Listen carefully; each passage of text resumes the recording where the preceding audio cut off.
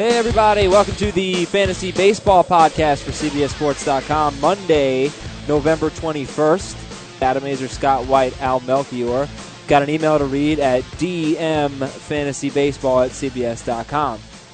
Hi, guys. How has the last 2 weeks of your life been since we last spoke?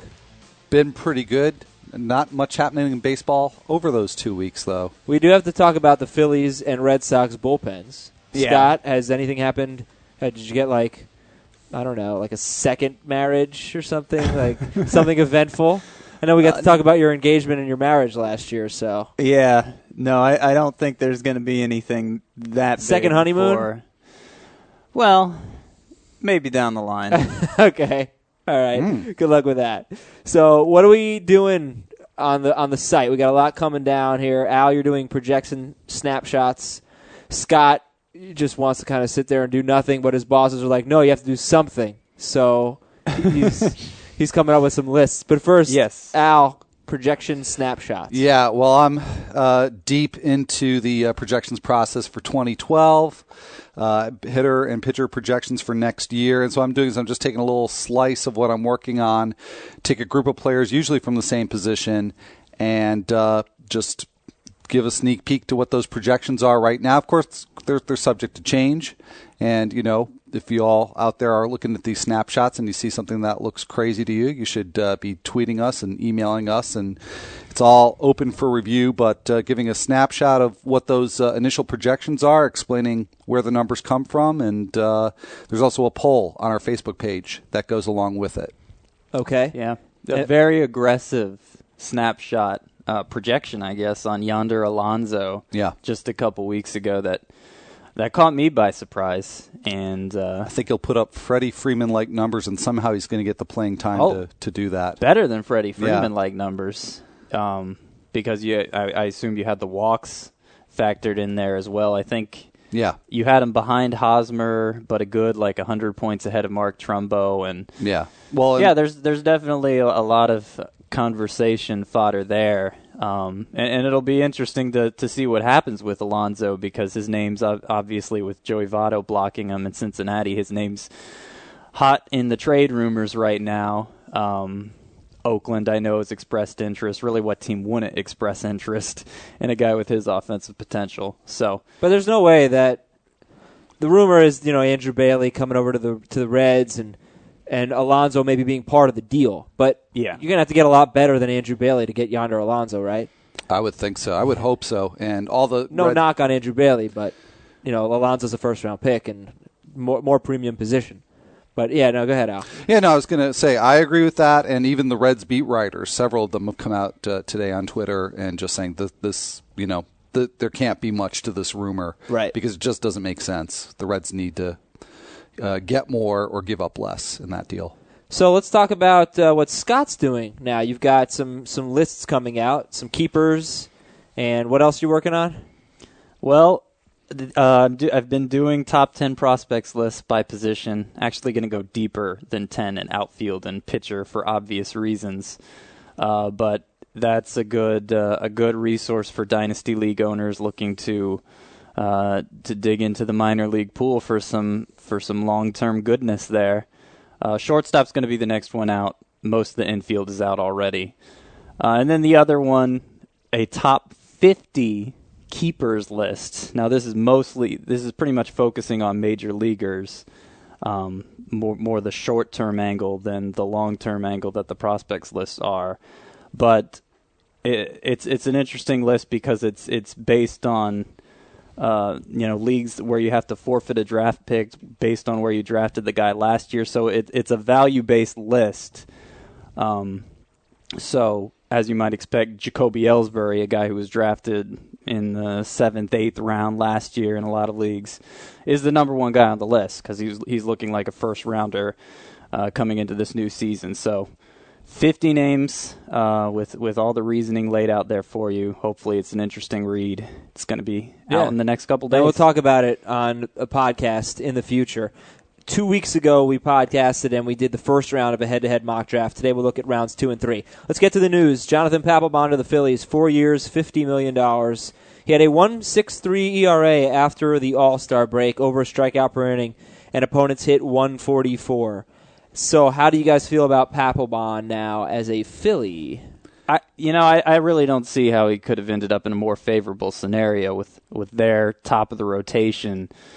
They're going to win plenty of close games, and they're going to win plenty of blowouts too, but they're going to win the low-scoring games. Papelbon's going to get maybe more saves than he ever has with the Red Sox, who have typically been a high-scoring team and have kept him in the 35-save range. So coming off arguably the best season of his career, I don't see how this could possibly be better for him. We have him, or at least I ranked him as the number 2 closer, number 2 relief pitcher, I guess you should say, in the first 2012 rankings. Yeah, and I haven't done all the pitcher projections, so I don't know where he would come out in terms of those, but I can't imagine he's going to be too far off from, say, a number 2 ranking. When you look with closers, you really have to look at consistency because there's so much variation from year to year that a guy like a Papelbon or a Mariano Rivera or up until last season a Brian Wilson, who does exceedingly well year after year after year, even though they, as much as anybody else, might be due for some drop-off, your odds are better with a guy like that. So I think, he's going to a good situation, like you say, Scott. He's got the track record. He had a couple of years where, his numbers were down a little bit, but he's an elite guy. So what do you think happens to Ryan Madson? Because Ryan Madson had 32 saves, a 1.15 whip, a 2.37 ERA. He had a very good year. What happens with him? Closer for the Red Sox. Yeah? No, I don't really know about that. Could be. I would think he's going to close for somebody. There's a lot of teams with a need there still. But I think since he does have such a history as a setup man, he could end up, when all the pieces fall, he could end up getting the Rafael Soriano treatment where coming off the season he deserves a big contract, but there's enough cheap closers out there that he might get passed over. Right. I'm not predicting that, but I think it's enough of a possibility that you're going to want to keep a close eye on him over the next couple months here. Okay. And you think Daniel Bard could be a good closer? If he's the Red Sox closer, how would you value Daniel Bard going into next year? If he's their closer, I would say he's a number 2 relief pitcher, certainly the potential to be a number 1. I think we missed out on that with Kimbrel last year where, the lack of a track record made us underrate him. But there is a track record here. There is, yeah. And, much more, certainly, than there was with Kimbrel. 3.33 ERA, but his last 11 appearances, his ERA was 10.64. So he just finished the season in a terrible funk. Right. And I don't know what that was about. Maybe it was a workload thing. The whole team was struggling. But yeah, Bard's a big question mark. He's kind of an upside guy, right? Yeah, it goes back to the argument, is a guy, you say he has a track record. Well, does he really if he's never closed before? Because there's been... I just meant comparatively with Kimbrel, he certainly has a track record, but yeah. Yeah, more success than Kimbrel, but Bard came up as a starting pitcher, right? He wasn't groomed quite the same way. I don't know when he was transitioned, but yeah, at some point. I thought he came up as a reliever, but it might have been one of those things where they late season get that power arm in the bullpen kind of thing. Yeah, no, I think it was an earlier and longer transition than that. I just don't recall when. Yeah, if I had to guess, I would say he's not closing for the Red Sox at the start of 2012 because they have so many resources and there's so many options out there that why not go for somebody with experience in the role. That said, the Red Sox, over the last when all the Moneyball stuff started, they were willing to experiment with a less than proven. You mean before the movie came out? Yeah, well before the movie came out. Because that was only a few months ago. I'm talking about with Alan Embry and Joel Pinheiro. They tried going with non-closers closing and even a bullpen by committee, and it didn't work. Well, and some guy named Papelbon, too, who was a minor league starter that they decided to throw in there. Yeah, well, he eventually did work, yes. So my point is that if any big spending organization is going to pass on the proven closer, it would be the Red Sox, but I still don't see it happening. All right. So the Pirates inched closer to getting to the World Series with signing Clint Barmes to a 2-year contract for $10.5 million. They're probably a little closer, right? Like a game. So does this mean anything, Barmes, to the Pirates 2 years? and $10.5 million. It means two things to me, and neither one is earth-shattering. Pretty much a non-relevant item for mixed league owners. But one is that, Barmes is a guy I've always liked, and it seems like he's a perennial sleeper for me because he's had a couple seasons where he's shown really good power. I believe it was 3 seasons ago he hit 23 home runs. But because he really hasn't done much the last 2 years, that's been, I think, almost completely forgotten. So now, granted, he's played for teams in really good hitters' parks before, the Astros and the Rockies. That's now a big change going to the Pirates. I still think there's some value there, maybe in deeper mixed leagues for Barmes. But for me, the thing that's a bigger deal is I really liked Chase Darno as a sleeper steals candidate for this coming year, and I think now you can probably forget about that because I don't think they would move him over to third base. I think he was going to be their future at shortstop, and obviously that's not going to be the case now. Ty Wigginton to the Phillies. Any impact here fantasy-wise? I could, just knowing the kind of year Placido Polanco had, I could see Ty Wigginton ultimately getting the majority of the starts at third base. And obviously at the beginning of the year he's going to get some starts at first, too, with Ryan Howard recovering from surgery. So in that park, a 20-homer season is a possibility, and with Wigginton's versatility, yeah, it means something. I'm not planning on drafting him in mixed leagues right now, but if it all goes the way I think it will, he will be relevant in those formats at some point. What do you guys think of the new Marlins logo and colors? We've been talking about it a lot, probably too much. But yeah. I just we didn't talk about it last time on the show. No, we didn't. And they've been officially unveiled since then. Right. But I want to like them, and I just can't. And now that I've seen them, the Marlins fan, he's stuck with them. I am stuck. Some of their jersey combinations look okay. Yeah, but when you look okay compared to, I really think the Marlins had a good look. Me too. The teal and the black cool, with the pinstripes and everything. I thought it looked good. This is very like 80s South Beach, right? Yeah, exactly. And it's bizarre. It is bizarre. And one thing that really bothers me is with the M. It's an M. Okay, fine. And then they add this little vague representation of a fish in the corner. What is it doing there? If it's not prominently featured, why just tack it onto a corner? I don't know what's going on there, but they are being pretty aggressive, right, with the free agents. You think they end up with anybody big? I think they'll get Reyes, and that's. I don't want them to get Reyes, but that's what. I don't want to have them. I don't want them to have bad uniforms, but yeah. Why don't you want them to get Reyes? Emilio Bonifacio, baby. I've looked at this a lot. Over his final 88 games, which was about the time Jack McKeon took over as manager, he hit over 300 with 35 steals in half a season. That's elite production, and I don't know that he'll necessarily be a 300 hitter over a full season, but I want that in my fantasy lineup. Shortstop, third base. I hope he's playing every day somewhere, even if they get Reyes. But the fact that he would be best suited as a leadoff hitter, and he's obviously not going to be that with Reyes there, makes me think it's just going to be bad news for him, no matter which way it goes. I still think he'd be the center fielder.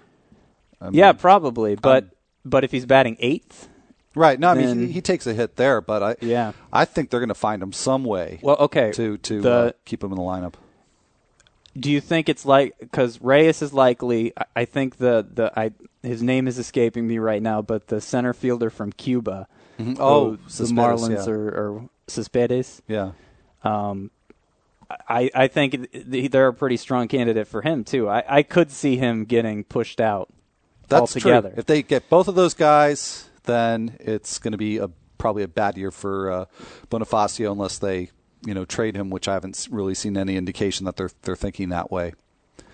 Guys, let's talk Arizona Fall League. Al, I know you wanted to touch on this subject. Look at some of the guys who are performing well in the Arizona Fall League, and what do you got for us? I also want to talk about a few guys that didn't perform well, too, because I think that'll have at least just as much bring the whole show down. Fantasy relevance. And this will be sort of rapid fire because I got a list here, several guys I want to talk about. But first of all, the league MVP, Nolan Arenado. He was the top prospect coming into this fall, but obviously as the league MVP, did extraordinarily well, hit for a high average and with power. enough of a good performance there that the Rockies are now actually considering him giving a chance to make the roster opening day. He has not played above advanced Class A, so I find it really hard to believe that will happen. But still, his stock is clearly quickly on the rise. And I should mention those top 10 prospect lists. He was number 1 at third base for me, and that was assuming he would not get a chance to win the job. So wow. Extra excitement there. So they brought in Brandon Wood. He may not start. Hopefully he won't. But, they may have somebody to keep the seat warm, and maybe we will see Arenado there mid-season. So somebody put on the radar for this year. Also hot corner, but not so hot, Matt Dominguez. Ooh. Brutal performance. Just did not hit in the Arizona Fall League. If you can't hit there, you probably can't hit. We are talking about small samples. I always have to put that asterisk on any discussion of the Arizona Fall League. But he's got big samples in the minors. Exactly right. It's a small sample on top of a big sample on top of a big sample that he's really struggled with the bat. Top 10 prospects list. Didn't make it. Didn't make the cut. You did not make the cut, my friend. And that's thinking he might win, even though he might win the starting job for the Marlins. The good news is, if he doesn't win the starting job and he doesn't even make the club, he will have nicer uniforms in AAA than he would in the pros. But anyway, continue. So good for him. He maybe he was tanking it then. All right, so another guy didn't perform so well, Brandon Crawford, who may be the front runner to be the Giants shortstop next year. Good glove, but apparently, from the minor league track record and the Arizona Fall League track record, no hit to go with that good glove. Nathan Adcock, a rotation candidate for the Royals last year. We saw him in that rotation for a short period of time, mostly in the bullpen. Nice performance in the AFL. The surface numbers don't really show it. ERA around 4, mediocre whip, but very, very good strikeout to walk ratio, high ground ball rate. Did a lot to help his cause to maybe make that Royals rotation next year. Plus, it's such a tough league to pitch in. Yeah. A 4 ERA there is a good, yeah. Among the pitchers who qualified, less than a third had an ERA under 4, so a low 4 ERA is pretty good. Yeah, not bad at all. Yeah, so, all right. Rolling on. Not a pitcher, although you might think he is. Adam Eaton. Not that Adam Eaton, not the pitcher. Okay. This is a young guy, an outfielder prospect for the Diamondbacks. Very high on bases hit, or rather had an on-base percentage over 400 in the minors. Lots of stolen bases. Repeated that feat in the AFL and even showed a little bit of power. So really, really intriguing for a team that really needs a leadoff hitter, and he's got those great leadoff skills. So Adam Eaton's a name to tuck away, especially in rotisserie leagues. You could see him sometime next year with the D-backs. Robbie Grossman with the Pirates, sort of a similar skill set there. Good speed, pretty good on base. Did hurt his hand, had surgery on his hamate bone recently, so he may be a little slow starting in Double-A next year, but another guy to look, maybe late season call up next year. Some good long-term rotisserie potential there. It's not a bone you hear referenced very often. Nope. The hamate bone. But it's probably painful to play baseball if yours is broken or injured. I would assume, yeah. Where's the hamate bone again? Did you say? It's a hand. It's a hand yeah. bone. Mm-hmm. Hamate is in the hand. Yeah. I just say I broke my hand personally. Yeah. If you say you broke your hamate, people would be much more concerned. They would. I'm really trying to build the drama here. Yeah, thank you. Yeah. Okay, go ahead. He shattered it. Go on. All right. Probably my favorite story from the AFL, Terry Doyle. Because when I did my initial Arizona Fall League report for the site, I said, maybe that we can find this year's Josh Colmenter, because Colmenter had a really good AFL season last year. I think it helped get him higher up on the depth chart, get a call-up, and of course we all know what he did with that. He surprised everybody, wound up pitching in the playoffs for the Diamondbacks. I think Terry Doyle became that guy. He became the Josh Colmenter for 2012. He's a White Sox pitching prospect. Actually has some similarities to Colmenter. Not a strikeout guy, excellent control, not the same kind of funky delivery, but has had good results in the minor leagues. I think has a really, really outside chance at cracking the White Sox rotation out of spring training. I think a much better chance we could see him midseason. Terry Doyle, remember that name in AL-only leagues. And I've got one more pitcher, one more hitter. Pitcher, and I just like the name, Forrest Snow. Love it. And if you could take a guy named Forrest Snow and put him in any organization, wouldn't the Seattle one be the most fitting? I think so, actually, yeah. Those unless they were like a Pacific Northwest Montana franchise that had popped out. But while Danny Hultson's gotten reasonably and for good reason, gotten a lot of the attention for, maybe making the Mariners rotation next year. Snow has a chance as well. He pitched a little bit in AAA last year. He led the AFL in ERA with a 1.10 mark. As Scott said, a 4 ERA in the AFL is good.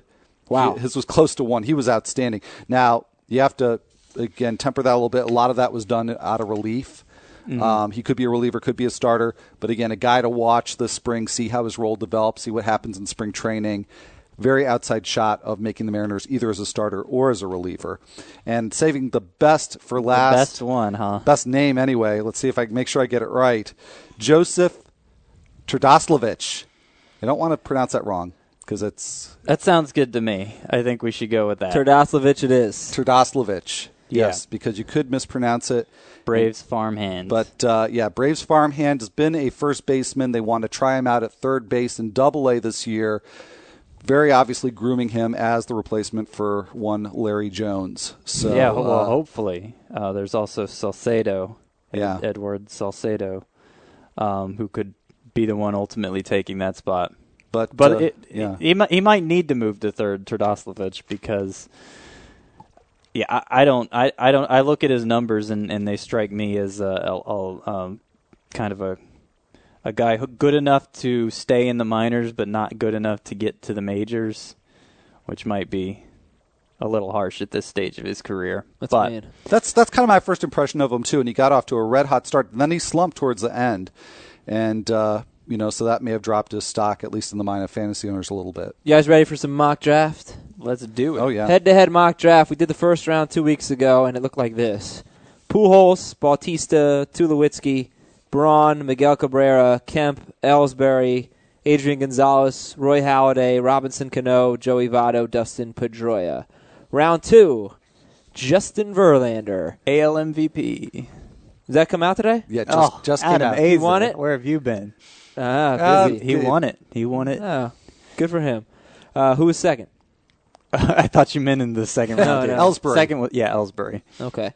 Justin Upton, 2. So Verlander won in the second round here. Verlander, Justin Upton, Granderson, Kinsler, Longoria, Reyes, Carlos Gonzalez, Clayton Kershaw, Hanley Ramirez, Prince Fielder, Cliff Lee, Tim Lincecum. Again, Verlander, Justin Upton, Granderson, Kinsler, Longoria, Reyes, Cargo, Kershaw, and El Cy Young. I was aware of that one. Hanley Ramirez, Prince Fielder, Cliff Lee, Tim Lincecum. What stands out, Scott? Well, a couple things stand out at the top. Well, really 3 things. Verlander, Curtis Granderson, Ian Kinsler. Those are all very close to being first-rounders in my mind. I've already talked before about Verlander, I think, deserves to be the number 1 pitcher. But there's reasons why they fall to the second round. In Granderson's case, even if the power continues, he still has batting average issues, and Kinsler has injury issues. I think last year was the first time he played more than 144 games in a season. So numbers-wise, that you could argue they're in the first round, but they have flaws that put them in this category. And really, you go down the list, pretty much every one of these players is flawed. Jose Reyes, injury concerns. Hanley Ramirez, injury concerns, shoulder surgery. Carlos Gonzalez, injury concerns. I picked out a few. And actually, those were the 3 I picked out. Cargo. I wouldn't talk about Reyes because I think we've discussed him a lot. But I didn't mention Reyes. But Cargo and Hanley in the second round stood out to me. Yeah. Carlos Gonzalez was the 15th best outfielder last year. Hanley Ramirez was the 23rd best shortstop. He was obviously banged up. Cargo, it appears like he peaked 2 seasons ago, right? 2010. Is that a fair statement?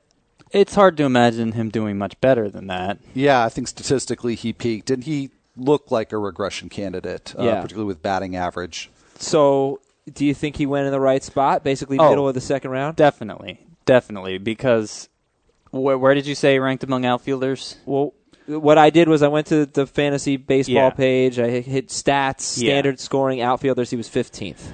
Right, but if you look at him on a per-game basis, clearly top 5. And is he? Yeah, while the injury problems have been persistent over his career,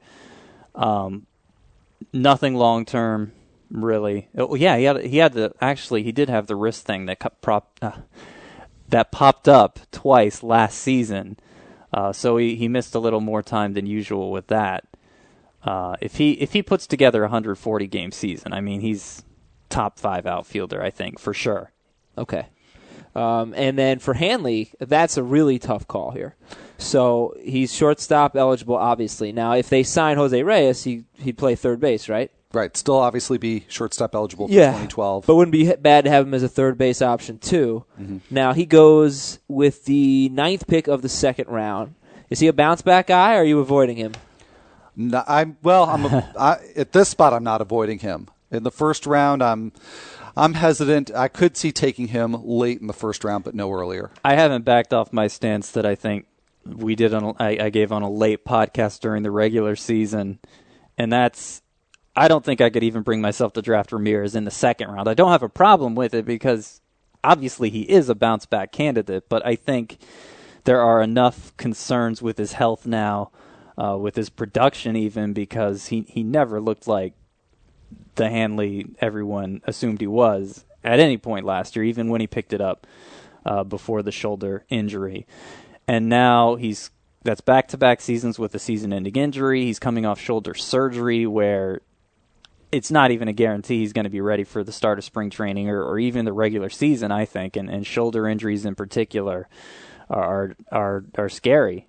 So I think there's a lot of risk. There's too much risk for a second-round pick in my mind because I think there's the potential he could just be a complete bust again. Okay. Yeah. All right, then let's look at the third round here. And it starts with CC Sabathia going with the first pick right after Cliff Lee and Tim Lincecum went at the end of round 2. Sabathia followed by Teixeira, Andrew McCutchen, Jared Weaver, Josh Hamilton, Felix Hernandez, Cole Hamels, Shane Victorino, Carlos Santana, David Wright, Ryan Zimmerman, Adrian Beltre. Sabathia, Teixeira, McCutchen, Weaver, Josh Hamilton, Felix Hernandez, Cole Hamels, Victorino, Carlos Santana, David Wright, Zimmerman, Beltre. Al, what stands out to you in the third round? Nothing major. I mean, probably the two guys on this list that stand out the most are towards the bottom. Carlos Santana with that 9th pick in the third round. And he is the top catcher. But when there's not a catcher who just completely stands above and beyond the field like we saw with Joe Mauer a couple years back, I'm a little hesitant to take a catcher in the third round, and that's no knock against Santana. I mean, he was terrific last year, and there's room for growth there, which is a really incredible thing for him. That's the thing that makes me think he could become that catcher that stands out. So if you're going to go for a catcher, if you're going to reach a little for the catcher, he's the one I'd be willing to do it because he's a first baseman half the time. Yeah. He's going to get a ton of at-bats. And he did what he did last year, hitting .230. You can't think that's going to continue. He's going to hit for a higher average, and all the productivity is going to go up. So I like the pick. Yeah, like I said, nothing major, but if I'm in that spot, probably I'm waiting on him. Maybe till I come back in the fourth round, and then Beltre, I think, relative to where some of these other guys are, I would think he could go a little bit higher. Or to flip that around, maybe Wright and Zimmerman. You can wait a little longer on that because I think Beltre is a safer bet than either of those guys for next year. At least just what I've noticed among our group, and I think Al and I would disagree with the group in this regard, is that they're hesitant to trust Beltre as a legitimate elite third baseman when on a per-game basis he was second at the position to Bautista, I think. But that's the thing. People are hesitant because they don't care about per-game basis. They care about him being healthy. Well, yeah, Beltre did miss a little bit of time last year, but he doesn't have the track record of injury issues that I associate with Kevin Youkilis or Kinsler. Like A-Rod now is definitely in that category. And Beltre could end up in that category, considering he's, I think, 32 now. So he's starting to get to that age where that could become an issue for him. But I still think looking at the third baseman around him, Youkilis, A-Rod, Ryan Zimmerman, David Wright, coming off a back injury last year, it's really nothing that should set him behind that group, I don't think. Sure. Okay, two things that I noticed in this draft, in this round 3. Right in the middle, Felix Hernandez goes 6th, and Cole Hamels goes 7th. There's no way I'm taking Felix over Hamels. I like Hamels a lot, and Hernandez was the 15th best pitcher last year. Hamels was 10th, and he was the 9th pitcher taken in this mock draft. I don't know. I fear Felix Hernandez a little bit. What do you fear about him? He just wasn't really that great last year, you know? He disappointed a little bit. Getting up there in innings. Yeah, he's a horse. Well, yeah, I think the innings actually is something that works to his advantage, though. Because he's proven it? Yeah, it's a couple years in a row where he's well over 200, when I think Cole Hamels is just barely over 200. Yeah, I'm not. Okay, you know what? It's stupid. I shouldn't have said that. I'm not worried about the Well, I thought you were going to go with the run support argument. That's a given. I mean, that's a given. If I'm looking at a guy who's pitching on the Phillies, right, and a guy who's pitching on the Mariners, that's an easy one for me. Now, if the Angels go out or the A's go out and they make some plays and they get better hitters, I'm going to be even lower on Felix Hernandez because this is a guy who has done very well against the crappy lineups of the AL West. Including the Houston Astros. And now he's got the Houston Astros. So is that in effect this year? No, 2013. Yeah, so not yet. But I still, to me, definitely taking Hamels over Felix Hernandez. How do you guys feel about that?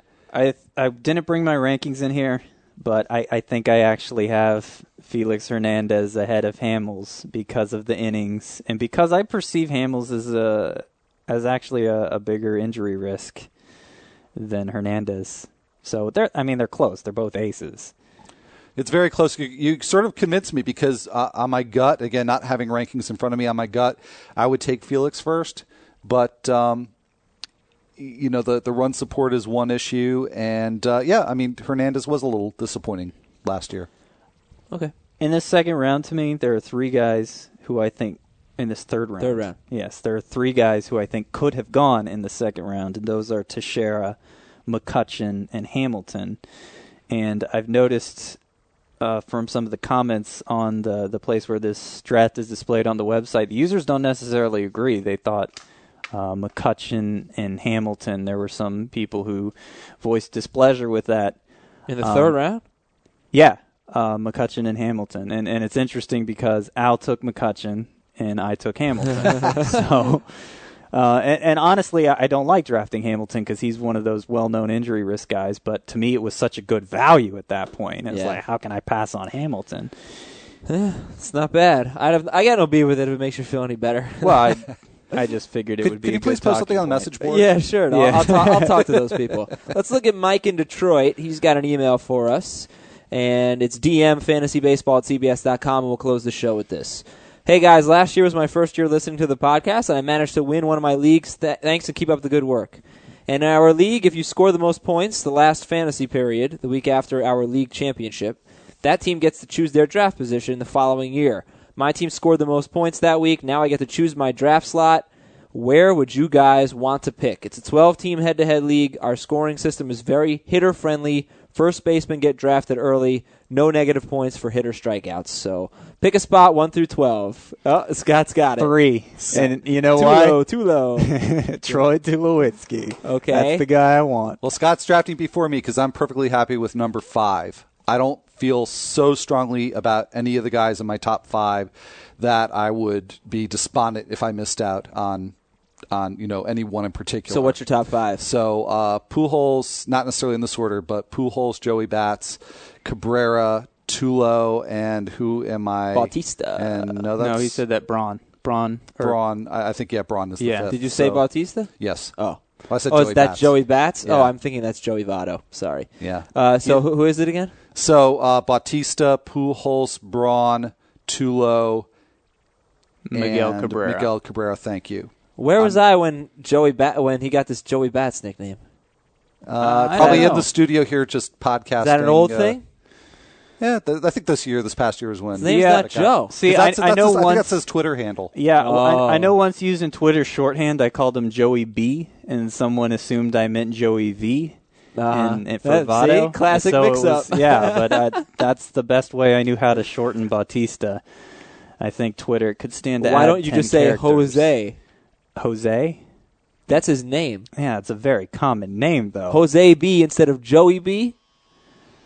Well, I don't know who you all are talking about. All right. Thanks, guys. Your common sense approach is something I should take into account. We'll be back in 2 weeks, and hopefully by then we'll have some more moves to discuss. I mean, let's get some people going places. Yeah, kind of winter slow meetings so far. coming up right after Thanksgiving. We like the winter meetings. That'll be good for baseball. All right, everybody. Thanks a lot for listening, and we'll talk to you in a couple weeks. Bye.